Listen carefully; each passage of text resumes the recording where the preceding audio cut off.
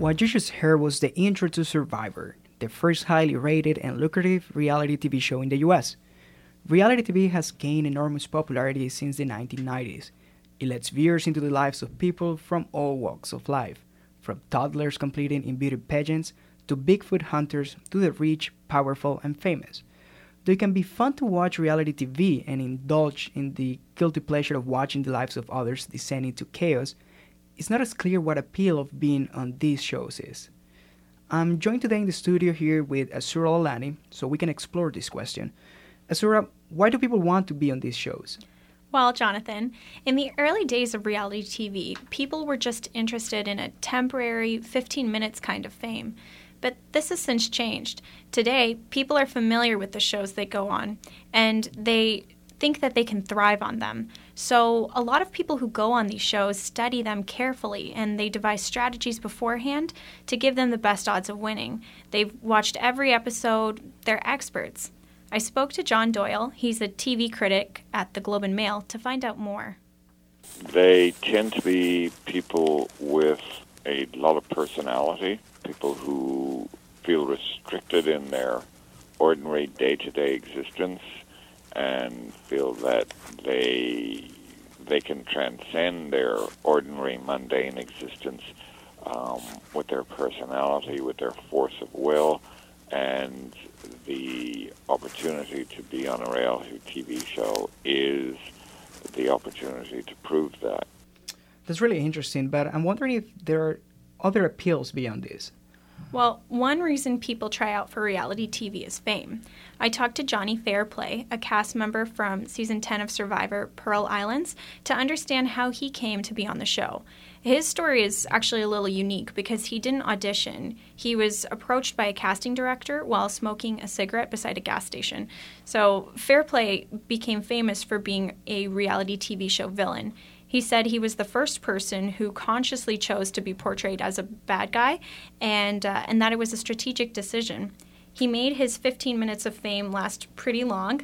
He's appeared on 70 TV shows since and a couple of movies. But this is a lot harder to do now since the market is so saturated with all kinds of shows.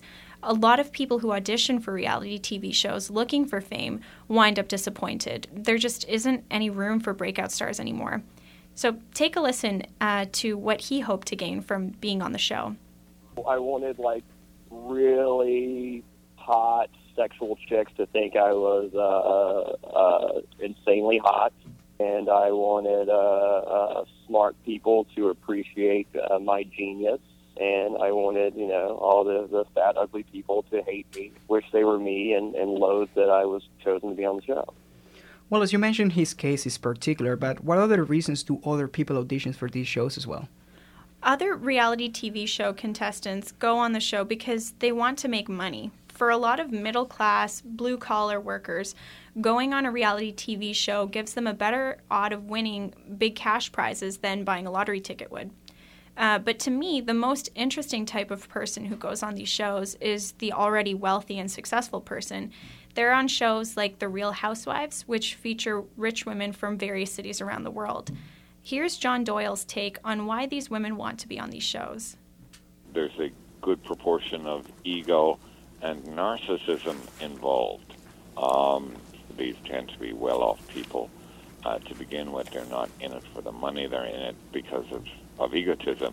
I mean, you could say it's nouveau riche. It's like people who are truly wealthy and who have a history of wealth in the family are not going to demean themselves by going on a show like that. But other people who have more money than sense will do it for the ego aspect of it.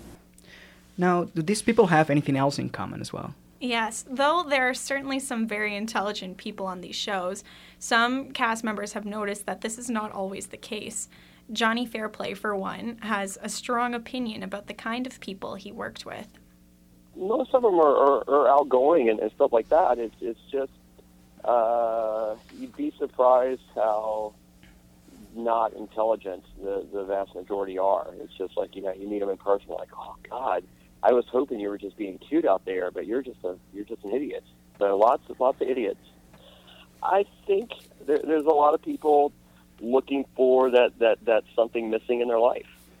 But what could possibly be missing in the lives of these people that they think they're going to find it in a reality TV show? It can be anything. For some, it's love. You see that on shows like The Bachelor, where contestants compete for a proposal. It can also be the desire to prove themselves. It can be really anything. But the key is that these people feel like there is something missing in their ordinary life that they can get from doing something extraordinary. And they think that by putting themselves in a unique environment like a reality TV show, they'll find what they've been searching for. Okay, Sura, thank you so much for coming in today, and we'll be back later. Thanks for having me.